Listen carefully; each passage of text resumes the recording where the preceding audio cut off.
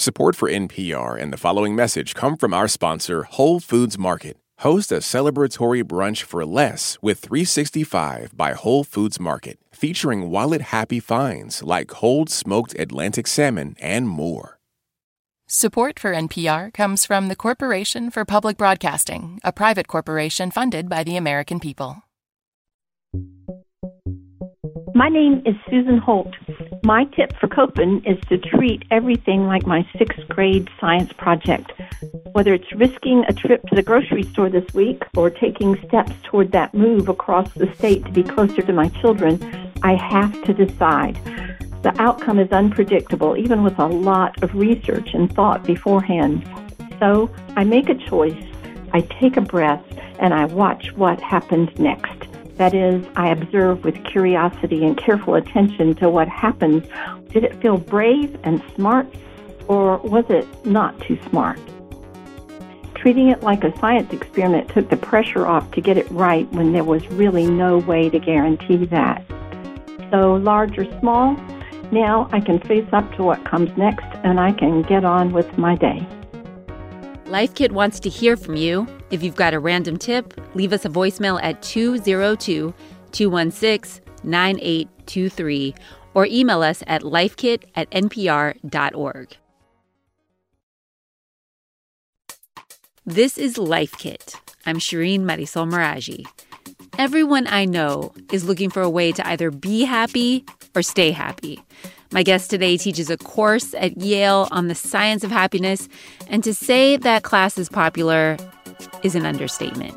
It's kind of surreal how popular it was. It became the largest class ever in Yale's history the first time I taught it. We had over 1,000 students, which just to get the scale at Yale is just under 1 out of every 4 students at the entire college. So that's Dr. Laurie Santos. She also hosts a podcast called The Happiness Lab. So if you can't take her psychology class at Yale, you're still in luck. And on this episode of Life Kit, we're going to get into 2 big happiness go-tos with Laurie: gratitude and the power of positive thinking, to see what the science says about whether they boost our well-being. First up, gratitude. Laurie starts things off by breaking down a study conducted by Robert Emmons, who's a professor of psychology at UC Davis.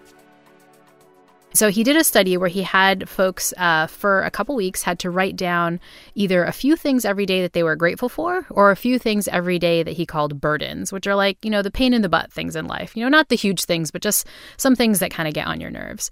And what he found is that this act of listing the things that you were grateful for over time actually significantly started improving folks' well-being, even just in a couple weeks. Mm-hmm. Whereas the act of kind of griping about the things that you don't like in life, it didn't necessarily hurt your well-being, but it didn't help it either. So this idea we have that, complaining about stuff will make us feel better, it turns out scientifically speaking, we might be mistaken about that. The whole keep a gratitude journal thing, I think people might roll their eyes at that, but the science is there. It works. This helps. And the positive outcomes can be huge. Here's what Robert Emmons told you. We know from the studies that gratitude helps us recover from loss and trauma. It helps us deal with the slow drip of everyday stress, as well as the massive, personal upheavals in the face of suffering and pain and loss and trials and tribulations. Gratitude is absolutely essential. It's part of our psychological immune system. So gratitude is super good for us personally. How does having more gratitude affect our interpersonal relationships? Yeah, well, that's one of the spots where gratitude can be the most powerful, right? There's evidence suggesting that, if you express gratitude to the people that you really care about, you can end up boosting those relationships much more than we really expect. Often how this is done is researchers have subjects do what's called a gratitude visit, which is the prompt is usually something like scribble down a few things that you're really grateful for about a person that you haven't thanked, like you've really needed to thank this person for a long time, but you haven't. And then meet with them in person and read them the letter that you wrote to them. You spoke with another researcher, Nicholas Epley of the University of Chicago, and he talked to you about a really surprising part of this gratitude visit situation. I just want to play some of that tape. We found that the letter writers consistently underestimate how positive the recipients are going to feel. That the letter writers underestimate how surprised the recipient will be about the content, underestimate how happy the recipient will feel. They predict recipients will be happy. Recipients are even happier than that. They're basically at the ceiling of our measure. And they overestimate how awkward the recipient is going to feel. Yeah, the awkwardness part of it, I think, really would stop so many of us from doing this because we're like, oh, we're going to make them feel awkward. We're going to feel awkward. But Nicholas is saying, no, actually, you don't feel as awkward, and the benefits are huge, huge, more than you could ever imagine. Yeah, and this is part and parcel of a lot of Nick's work. I mean, he's on our podcast a lot because a lot of his work shows that we have absolutely no idea of what the consequences of our social interaction is. But in practice, the people who receive these gratitude visits often report that it's one of the best moments in their life. Not just like a 10 out of 10 on a happiness scale, like this moment's going to change my life forever. But what's more amazing about these gratitude visits is that they not only help the person that receives the gratitude, they also help, say, you, the person who's like writing about the gratitude or experiencing the gratefulness. There's work by Marty Seligman and colleagues suggesting that the simple act of doing one of these gratitude visits can significantly bump up your well-being for over a month. And what's kind of shocking is that the research shows that we just have these really dumb ideas about how things are going to feel. We're just incorrect. We think it's going to be more awkward than it is. We think it's going to be, it'll feel good, but not that good. And we're just wrong. And so one of the reasons we don't seek out social opportunities that make us feel better is we kind of just get the consequences all wrong. Obviously, this is easier said than done right now. I mean, if we're sharing space with someone, this can be very doable, but meeting up in person isn't really an option for a lot of people. Do you think that this would work just as well over video chat? Yeah, totally. I mean, most of what we know about social relationships suggests that as long as those things are happening in real time, like ideally where you can see the person's facial expressions and so on, that can be just as good. You probably don't get that like huge bear hug at the end, if you're doing it over Zoom. Right. But in terms of the positive benefits, this is exactly the kind of thing we can do over digital technologies. This message comes from NPR sponsor Progressive Insurance, where drivers who save by switching save nearly $750 on average. Get your quote at Progressive.com and see if you could save. Progressive Casualty Insurance Company and Affiliates. National average 12-month savings of $744 by new customers surveyed who saved with Progressive between June 2022 and May 2023. Potential savings will vary. Support for NPR and the following message come from our sponsor, Whole Foods Market. Host a celebratory brunch for less with 365 by Whole Foods Market, featuring wallet-happy finds like cold smoked Atlantic salmon, mini quiches, organic everything bagels, and more. Plus, visit the floral department and jazz up your table with a beautiful bouquet of big, bright, sourced-for-good flowers. When the brunch has to be perfect and delicious, go to your local Whole Foods Market. This message comes from the Kresge Foundation. Established 100 years ago, the Kresge Foundation works to expand equity and opportunity in cities across America. A century of impact, a future of opportunity. More at kresge.org. Lori, I have kept a journal for the last, 20 plus years. And listing things I'm grateful for is something I've done on and off over that time. But I also think it's really important to recognize and give voice to frustrations. Life is really challenging, and for some, it's way more challenging than for others. And the researcher that we heard from at the top of this episode, Robert Emmons, had something to say about that. When people write about a negative event that happened to them and they express their emotions about it, that's not as beneficial as getting some insight for why the event happened in the first place or now what a person can do about it. So you could say that starts with a complaint, certainly noticing what's going wrong, but the goal is always to move beyond that. Yeah, I love Robert's quote here because I think this is really important. If you're just kind of complaining for the sake of complaining, even if you're just journaling, writing down all the bad things, but you're not moving towards like some sort of solution or some sort of resolution, then that's actually not helpful. In fact, in some cases, it can be actively harmful because it means you're just kind of sitting with this negative stuff and sort of focusing on it. It's not so much that the complaining is bad. It's that the complaining is an opportunity cost of other things your mind could be focusing on, and you and your friends could be focusing on. A lot of the griping that we do socially, right? It's not me by myself, complaining to no one. It's like me telling my coworkers like, oh, let me talk about this other person at work, or, me complaining to my family members about, like what's happening in my life. And it's taking up airtime that you could be spending in those social moments with people on something more positive, on something that you're grateful for. On the Happiness Lab podcast, you've also looked into research on positive thinking, which some people may conflate with gratitude, which is what we've been talking about, but they aren't exactly the same thing. And I was hoping that you would explain the difference between the two. Yeah. So gratitude is really an emotion that we feel. You know, the best case scenario when we're writing that thank you card isn't just that we're doing it rote, like, oh, yeah, thank you. It's that we're really feeling something. It's this feeling of thankfulness, right? That has all the positive benefits we've been talking about. Positive thinking, on the other hand, at least the way scientists think about it, is a little bit different. That's the kind of sort of Pollyanna-ish, everything's going to work out, sort of fantasy about how things could be in your life. And, there's been a lot of self-help stuff suggesting that positive thinking, is the best way to go. Even things like The Secret and, old school self-help advice, think positive, accentuate the positive kind of thing. Oh, yeah. Right? My mom is obsessed with that. The power of positive thinking is like her mantra constantly whenever I have a problem. Yeah. So it's not so much that is awful, but if that's where you stop, it ends up awful. It's the same thing as griping. Like, griping's okay if you take it to the next level. And the same is true with positive thinking. Positive thinking works if you can contrast what you want, your desires in the world, how everything works out perfectly, with the actual gritty reality of the situation, right? There's work by Kerry Morwedge and colleagues where he has subjects imagine, say, eating a bunch of M&Ms.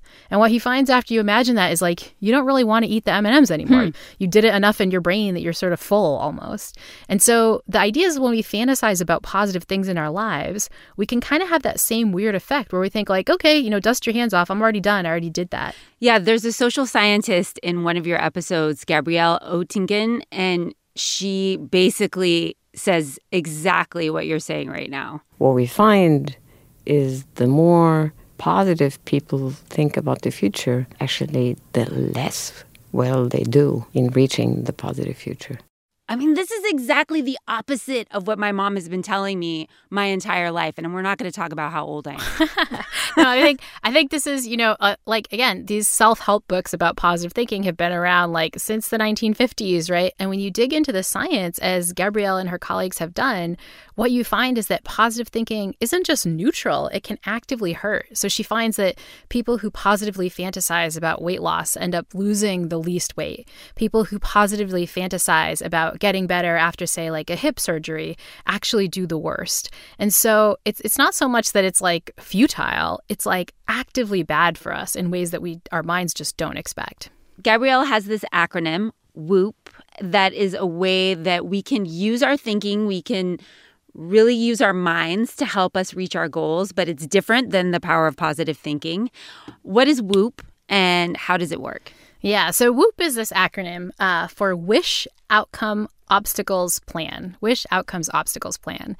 And the first two letters, wish and outcome, are the kind of positive thinking part. You think about a wish that you really have. So let's say I want to learn a new language, right? And so you think about that wish and you think about the outcome if you were to get that wish. So, if I learned Italian, then, eventually I could fly to Italy. I could talk to the guys at the Italian restaurant on the phone. You think through all the positive outcomes that would come from that.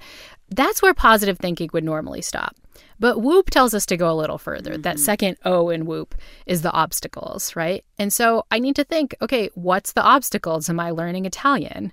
You're really thinking about both the practical obstacles, the physical stuff, like I have to buy a language training or I have to buy a book or something like that.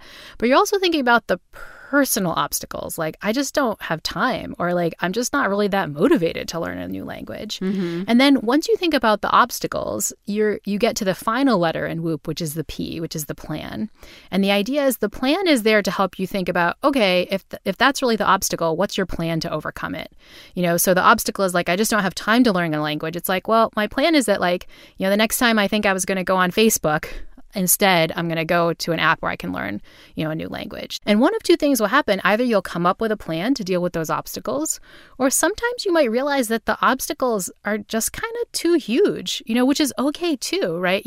Maybe I just simply don't have enough time right now to learn a new language. It's busy. I'm just, things are crazy at work.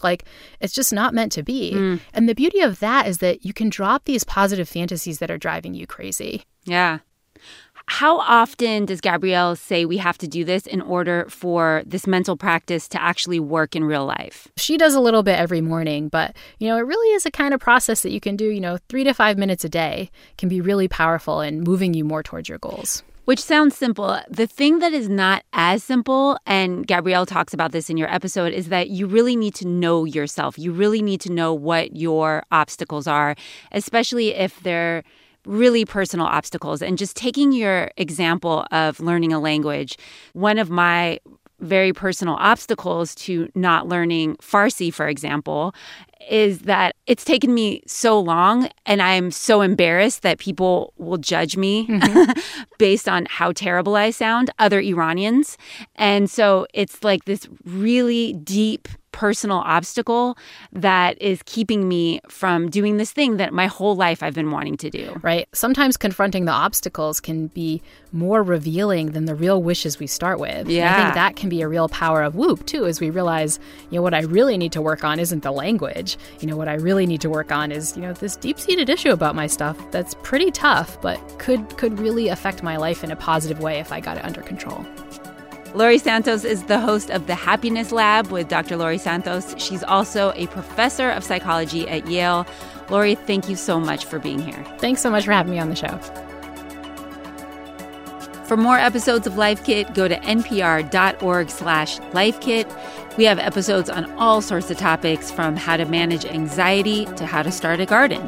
If you love Life Kit and want more, subscribe to our newsletter at npr.org/lifekit newsletter. Also, we want to hear your tips. Leave us a voicemail at 202-216-9823 or email us at lifekit@npr.org. This episode was produced by Claire Schneider. Megan Kane is the managing producer, and Beth Donovan is our senior editor. I'm Shireen Marisol Meraji. Thanks for listening.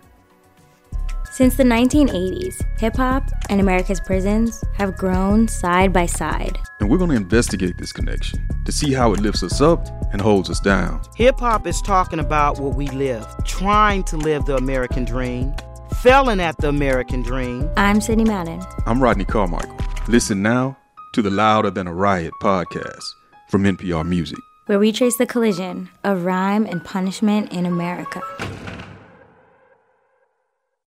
This message comes from NPR sponsor Dana-Farber Cancer Institute. Breast cancer cells multiply faster because of CDK4/6 proteins. But what if blocking those proteins and stopping runaway cell division was possible? Dana-Farber scientists laid the foundation for CDK4/6 inhibitors, new drugs that are increasing the survival rate for many advanced breast cancers. Dana-Farber's momentum of discovery keeps finding new ways to outmaneuver cancer. More at danafarber.org/everywhere. This message comes from NPR sponsor Charles Schwab with their original podcast, Choiceology. Hosted by Katie Milkman, an award-winning behavioral scientist and author of the best-selling book, How to Change. Choiceology is a show about the psychology and economics behind people's decisions. Hear true stories from Nobel laureates, authors, athletes, and more about why people do the things they do. Download the latest episode and subscribe at schwab.com/podcast or wherever you listen. What does it mean to be Black in America? In NPR's Black Stories, Black Truths, a collection of stories as varied, nuanced, and dynamic as Black experiences, you'll hear it means everything. Search NPR Black Stories, Black Truths wherever you get your podcasts.